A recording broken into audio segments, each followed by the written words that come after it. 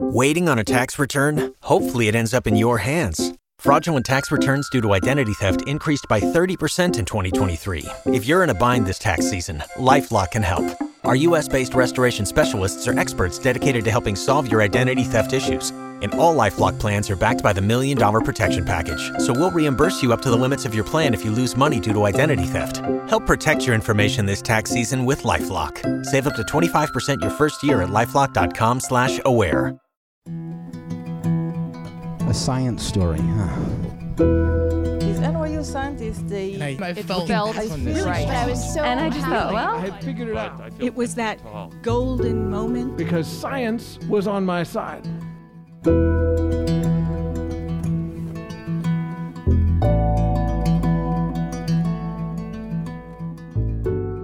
Hello, everyone, and welcome to The Story Collider, where we present true personal stories about science. I am your host, Liz Neely, and this week we're presenting stories about scientists in love. I admit I am such a sucker for these stories, and this is such a fun episode. Passion? Oh, we've got it. Emotions? All the emotions. We have scientists experiencing strong feelings, analyzing those feelings in great detail, and then talking about them. It is Story Collider at its very best. So let's get into it. Our first story today is from Soreen Choksi. It was recorded in March 2020 at Le Poisson Rouge in New York City. The theme of that night was brains, brains, brains.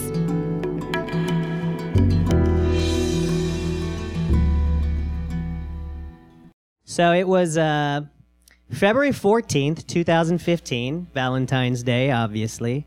And I was a little nervous. I was a little anxious. I went to go knock on her door. I'd been dating, we'll call her Caitlin, for 1 month. And I think starting to date someone in January is a terrible idea. You know, because you don't think ahead. You just think, oh, it's cold. I want a spoon. You know, you're not factoring it all out. You go on a few dates, you get to know each other, and then Valentine shows up with its authoritarian heart candy. I love you. And you're like, oh, calm down.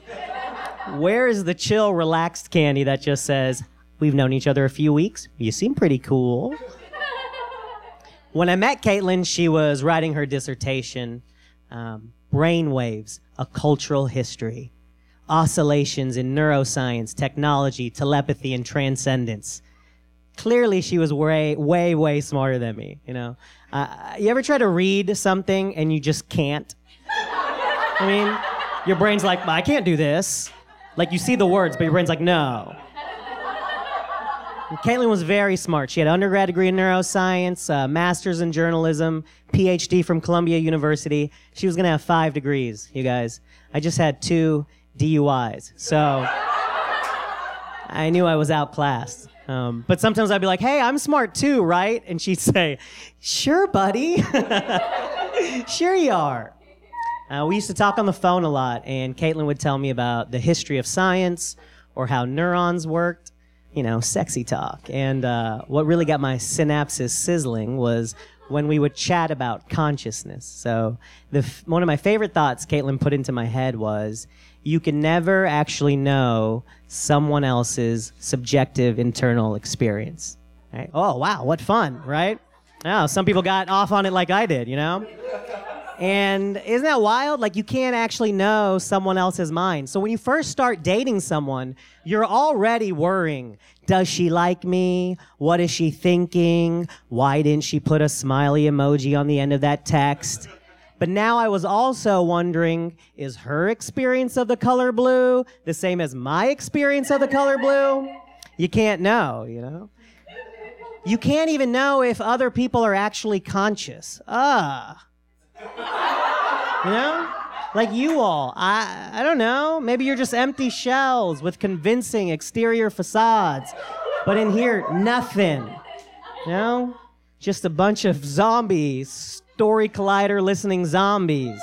Like you're smiling and laughing, but maybe there's nothing going on. I can't know. Like, I don't know, ma'am, are you a zombie? Are you conscious? Exactly what a zombie might say. You can't know. And I would have conversations like this with Caitlin. I'd be like, are you a zombie? And she would say, no, I'm conscious, 100%. Are you conscious? And I'd be like, I don't know. And she would say, that's troubling. It's, I guess, not good when the woman you're dating has to perform a Turing test on you and you fail over and over. So I had all this stuff going on my head, on Valentine's. Valentine's, the pressure from the date, the color blue, am I a zombie? But I was like excited for it. I was trying real hard. I had a button-down jacket combo on. I had Timberlands on for that extra inch of height.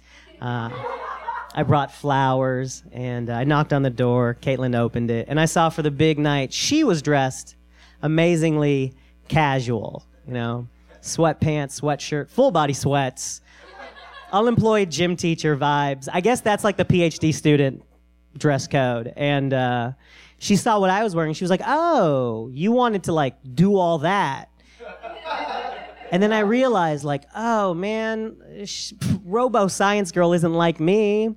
She's not worried about a Hallmark holiday. She just wanted to hang out. But she still threw on a black dress and she brushed her hair out. She put my flowers in old Tupperware from Chinese takeout. I remember looking at it being like, oh, there sits my romantic gesture where wonton soup once made its home. And, we go together to get dinner, and as we eat mediocre saag paneer, Caitlin starts telling me that she's not really into dressing up, and unless it's for new sneakers, she doesn't like shopping. And my brain was like, what? Because, okay, I understood that I can't know the mind of the person sitting across from me, but I figured I could rely on a few truths about the genders, because I had learned most of what I knew about men and women and our differences from watching Comedy Central in 1993. Women like stuff and feelings, and men hate feelings. We love logic and blowjobs.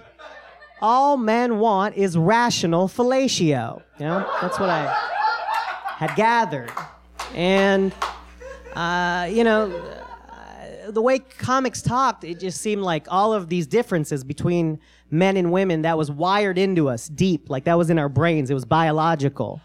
And I just figured that boys' brains were made out of wood and screws, and girl brains were pink and assembled from macaroons and lace. I thought that was science. And so when Caitlin said she didn't like shopping, I was like, but women be shopping, She was messing up the way I viewed the world, and because of all this brain stuff she would tell me and just the way she was. So we finished our meal, and then I was feeling very perplexed as usual, and I had no idea what she was thinking. And we went back to her place, and the topic changed to sex. And look, we're all adults, right? Caitlin and I had already developed a physical relationship, and normally the pattern that had emerged was she was usually on top, which I didn't mind that because I'm not a spry man, and she would also usually close her eyes. Where was she going? I did not know. I never got a ticket to Narnia. I never got to ride on Aslan's head. I wasn't invited. I had slept with other women in my life, and they too had usually closed their eyes. Where were they going? I did not know. I had wondered if I was ever with two women at the same time and they both closed their eyes, would they meet each other in this new fantastical world? They'd be like, hey, glad we got rid of old idiot boy. So I one time timed it so that when Caitlin opened her eyes, I was doing this, which did not enhance the romantic experience, right? So we're talking, and I start telling Caitlin my thoughts inspired by Paul Reiser about men and women's sexual fantasies. And I go, men were very simple. You ask any man what his sexual fantasy is, all dudes were very simple. They'll give you a simple answer. 2 chicks, that's it. a threesome. That's it. And you can be like, but is there a backstory? Is there an environment? And dudes are like, I don't know, man. We fucking in a white room, dog. I really don't know, you know? It's like where they build Intel processors. I really don't know. And you can be like, but this is your fantasy. You can have anything you want, anything in the whole wide world. Your imagination is your playground. And dudes are like, all right, like 3 chicks, okay? Don't push my mind anymore. And Caitlin's just listening to me, and she's like, okay. And I go, women, though. Oh, women.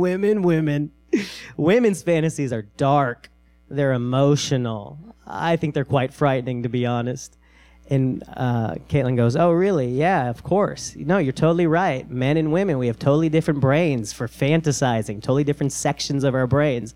And she goes, do you want to hear my sexual fantasy? And I was scared, but I was like, yeah. And Caitlin goes, it was Salem, Massachusetts, 1698. Shut up.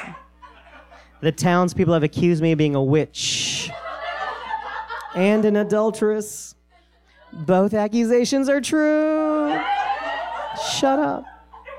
I've been tied to a cross in the middle of the town square. The local blacksmith shouts, "Hawk, light a fire!" The flames are beginning to grow. The smoke is billowing in the air.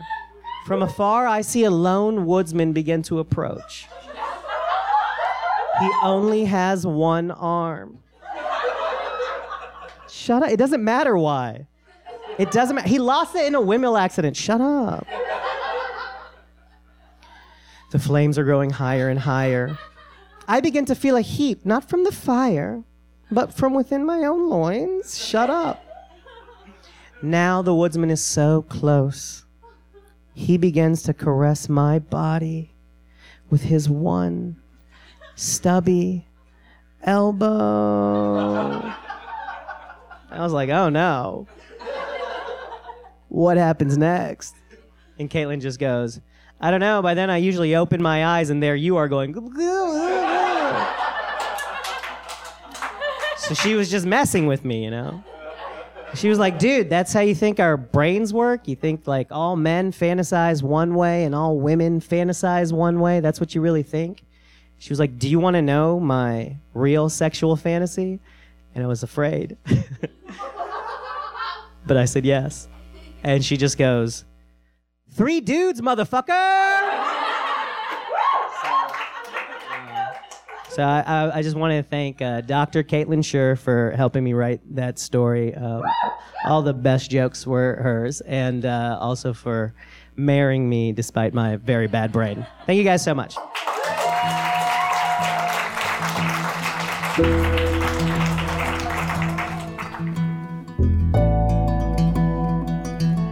That was Soren Choksi. Choksi generally goes by his last name, Choksi, which is why I'm calling him that. He is a comedian in New York City. He recently wrote on the staff for the Facebook and Refinery 29 talk show After Party. He's also worked at Comedy Central Digital and is the past winner of the Boston Comedy Festival. His stand-up has been featured on Laughs on Fox TV and Sirius XM Radio. He has performed at numerous comedy festivals and has hosted a TV show on Fuse TV called White Guy Talk Show. He also created internet videos for Seriously TV and is a proud alumni of Chicago's Lincoln Lodge. Choksi produces and hosts 2 acclaimed live stand-up showcases in Brooklyn, Comedians You Should Know NYC and Brown Privilege Comedy. Choksi relaxes by sewing, crafting, and making stuff. You should check out his website. His felt stuff is really cool. He loves his wife, his family, and 4 of his friends. He thinks you should be nice to yourself and is impressed by your power. And so am I. Thanks, Choksi. Before we go to the next story, I just wanted to take a quick minute and make sure that you know what Story Collider is up to these days, because I'm pretty excited about it. So you might know we have our online shows. Those are still happening and they're amazing.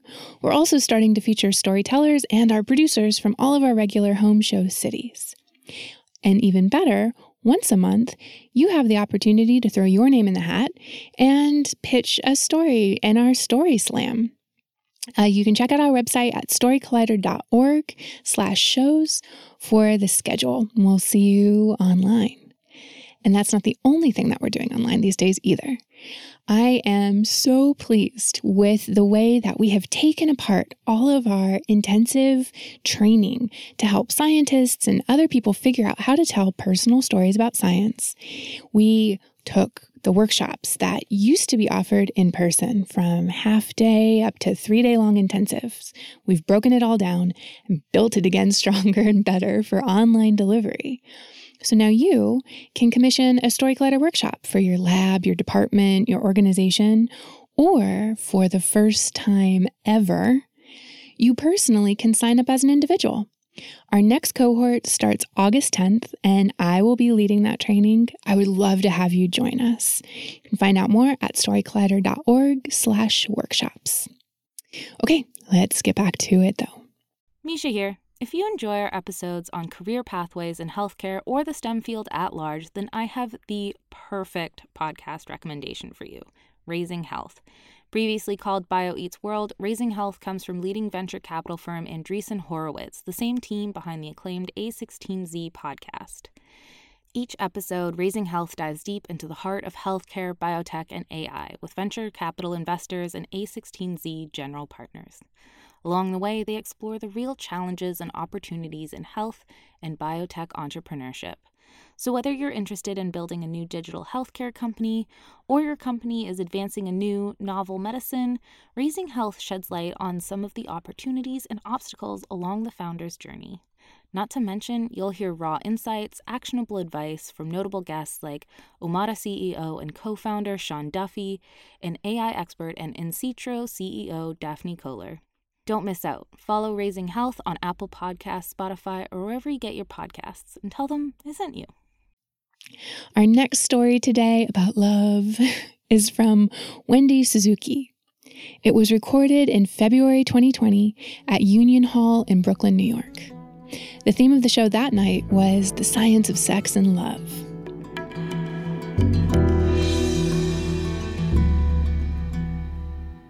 So the first day of my freshman year at UC Berkeley, I learned something that was going to change my life. I learned that the experiences that you have in your life, who you see, who you meet, what you learn, actually can change the anatomy, physiology, and function of your brain. And I thought that was the most fascinating thing I had ever heard in my entire life. Well, I didn't realize it, but just 2 years later, in my junior year, I was going to have my own life-changing experience when I decided to do something I had always wanted to do. I was going to spend my third year abroad in France. And I could tell the moment I stepped off that plane that the food and the language and the cigarette smoke was going to change my life. You have to remember, in 1985, nobody spoke English in France. So I was completely immersed. And as part of this year adventure, I wanted music to be part of it. I was playing a lot of piano at that point. And I asked that the home that I stayed in for that year have a piano. And so one afternoon, Madame Merle asked me to be home at 3 p.m. because she had asked the piano tuner to come and tune the piano that was in my bedroom. I had recently arrived. And so I was sitting there on the second floor waiting for the white-haired old grand-père to walk up the stairs and tune my piano. When, to my surprise, a hot young French guy named Francois with wavy brown hair walked up the stairs to tune my piano.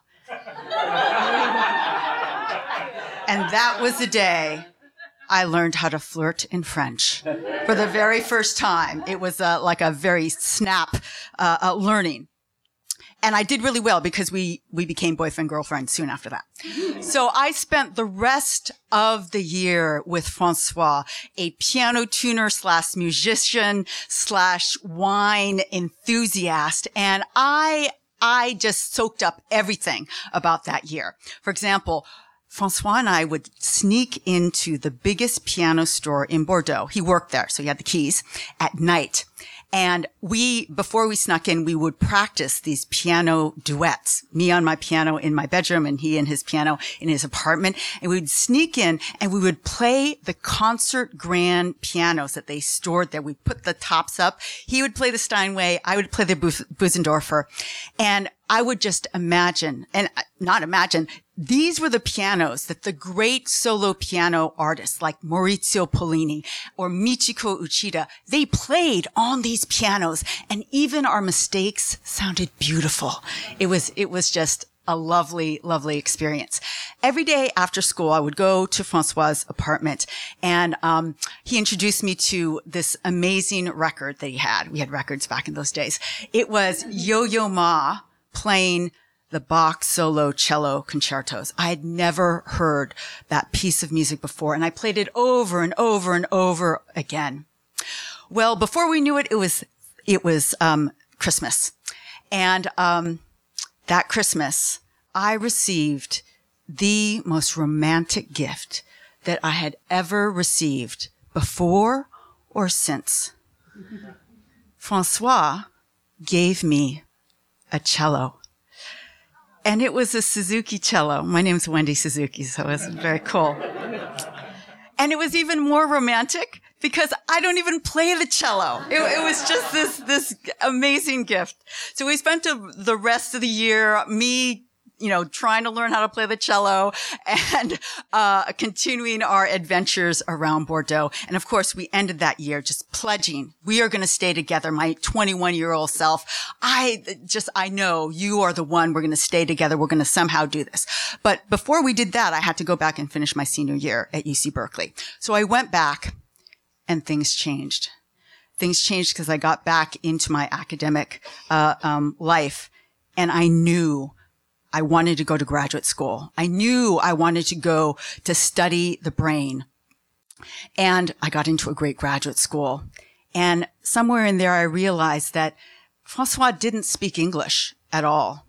And he was a piano tuner who didn't speak English. And that would be hard because I was going to be going to graduate school. So I decided I was going to break up with him. And so I called him one day, and I still remember where I was sitting in my little studio apartment in Berkeley. And it was clear in my mind. I was just going to explain it to him. And I started explaining it to him, and it didn't go well. He kept saying, "You promised. You promised." And he was absolutely right. I did promise, and I broke my promise. And he got really mad. And then I got really mad. And he got even madder, and I got mad back at him. And you know those old telephones? We both took the telephone and we slammed it down. That's the best thing about the old telephones. You could really slam it down. And I slammed it down. But I felt awful because he was right. I had promised, and I broke my promise, and I did a terrible job at breaking up with him. He was my first love, and I never broke up with anybody before. And I didn't know how to fix it. So I just moved forward. Fast forward 30 years, went through all my education, ended up in New York City in the middle of a bad breakup. It was really bad. I needed something to lift me up. And luckily, I have a friend, Inessa. She is a feng shui expert. She's actually a post-breakup feng shui expert. And she was going to be in town. This is true. She was going to be in town for just a day. She lives in Florida. So I said, "Please, Ines, I need you to come over and help me." So she came to my apartment bearing burning sage and beautiful Balinese bells and prayer flags. And she did this wonderful ceremony. But the part I loved the best is when we started going around the apartment and we started looking for things that came from old boyfriends. And we had a box. And she would say, "Do you want to keep this?" Came from an old boyfriend. And I would look at it and I'd say, "Put it in the box." And every item I put in that box, I could feel the energy shift in my apartment. I was feeling great. We only had one more room to go. It was the bedroom. So we went into the bedroom and I flung open my walk-in closet. And I saw it.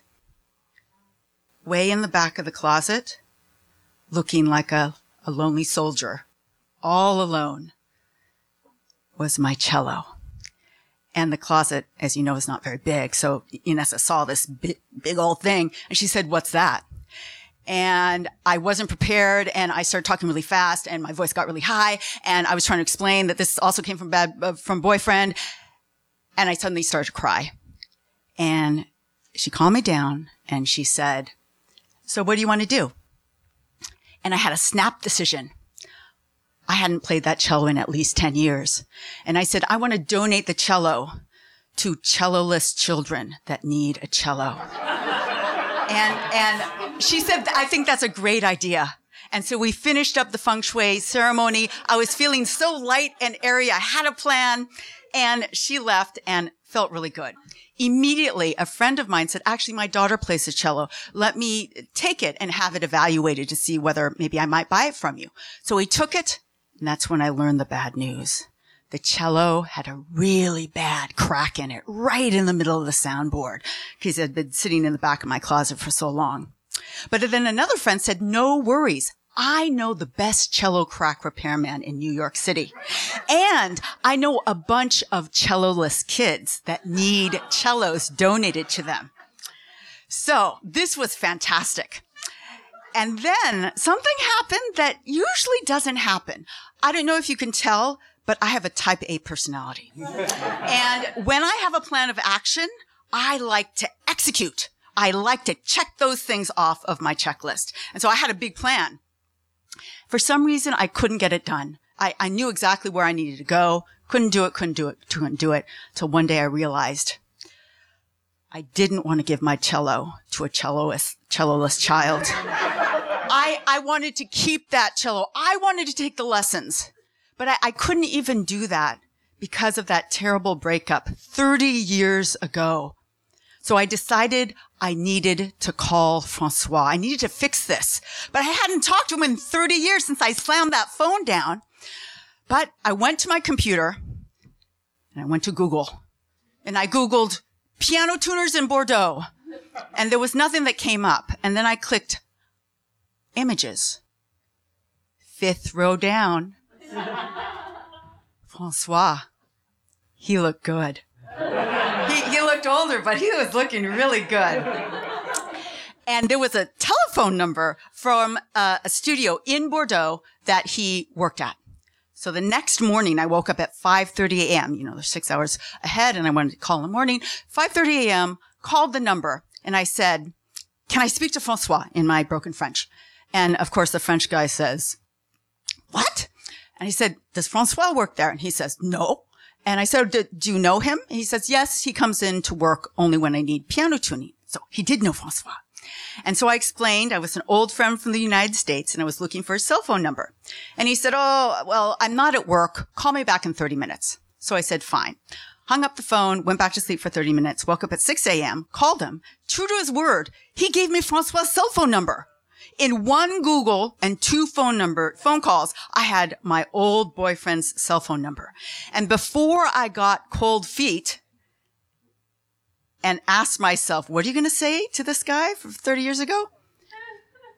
I dialed this number. On the 3rd ring, somebody answered. I said, "Francois?"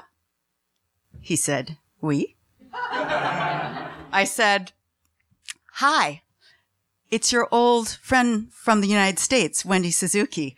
How are you?" And he says, "Oh, I'm fine. How are you?"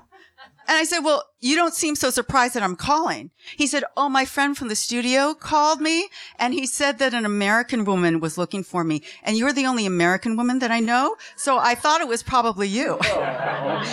So we both laughed and we caught up on our families.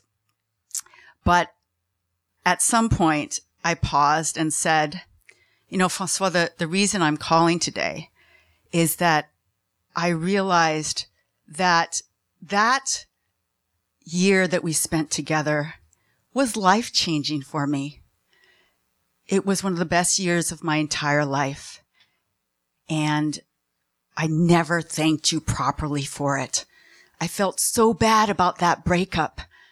And I just needed to call you to tell you how much I appreciated that year." And there was a very long pregnant pause.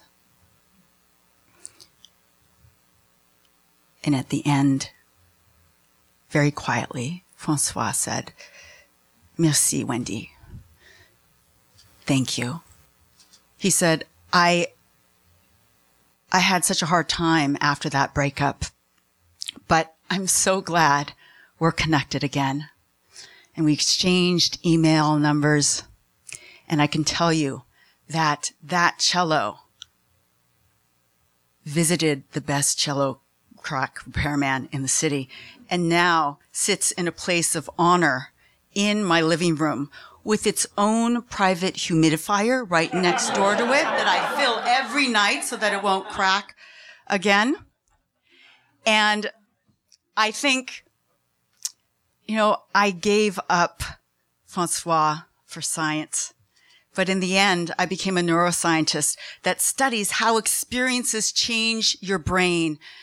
And now I know better than ever that year was so important for me. The language that he taught me, I never would have learned French as well if I hadn't been with Francois. That changes your brain.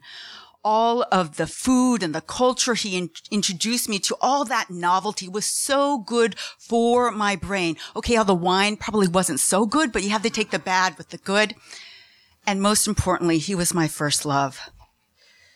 He gave me a huge dose of dopamine that was very, very positively affecting my brain.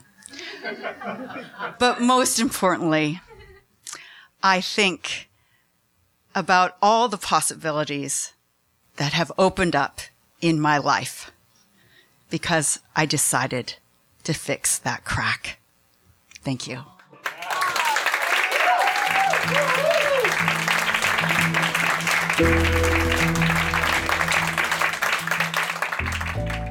That was Dr. Wendy A. Suzuki. Wendy is a professor of neuroscience and psychology in the Center for Neuroscience at New York University. She received her undergraduate degree in physiology and human anatomy at UC Berkeley in 1987, studying with Professor Marion C. Diamond, who was a leader in the field of brain plasticity. Wendy went on to earn her PhD in neuroscience from UC San Diego in 1993 and completed a postdoctoral fellowship at the National Institutes of Health before accepting her faculty position at New York University in 1998. Her major research interest continues to be brain plasticity. She is best known for her extensive work studying areas in the brain critical for our ability to form and retain new long-term memories. Important stuff. More recently, her work has focused on understanding how aerobic exercise can be used to improve learning, memory, and higher cognitive abilities in humans. Wendy is passionate about teaching, about exercise, and about supporting and mentoring up-and-coming students. We are so grateful to Wendy and Choxy for sharing their stories with us. The Story Collider is also grateful for the support of Science Sandbox, a Simons Foundation initiative dedicated to engaging everyone with the process of science. The Story Collider is led by me, Executive Director Liz Neely, and by Artistic Director Aaron Barker. We couldn't do any of this without our Deputy Director Nissa Greenberg, Operations Manager Lindsay Cooper, and the rest of our amazing team. The stories featured in today's podcast were from shows produced by Aaron Barker, Gastor Almonte, Zach Stovall, and Nissa Greenberg, our Powerhouse New York team. The podcast is produced by Senior Podcast Editor Jun Chen with help from Gwen Hogan. Our theme music is by Ghost. Special thanks to Union Hall and Le Poisson Rouge for hosting our shows. Special thanks to you, lovebirds, people out there. If you're in love, if you like love, if you're sick of it, if you're getting over heartbreak, we're thinking of you. Thanks for listening. Stay safe.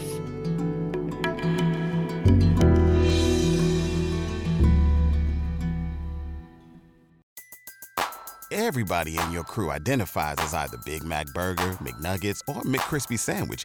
But you're the Filet-O-Fish Sandwich all day. That crispy fish, that savory tartar sauce, that melty cheese, that pillowy bun. Yeah, you get it. Every time. And if you love the Filet-O-Fish, right now you can catch 2 of the classics you love for just $6. Limited time only. Price and participation may vary. Cannot be combined with any other offer. Single item at regular price. Ba-da-ba-ba-ba.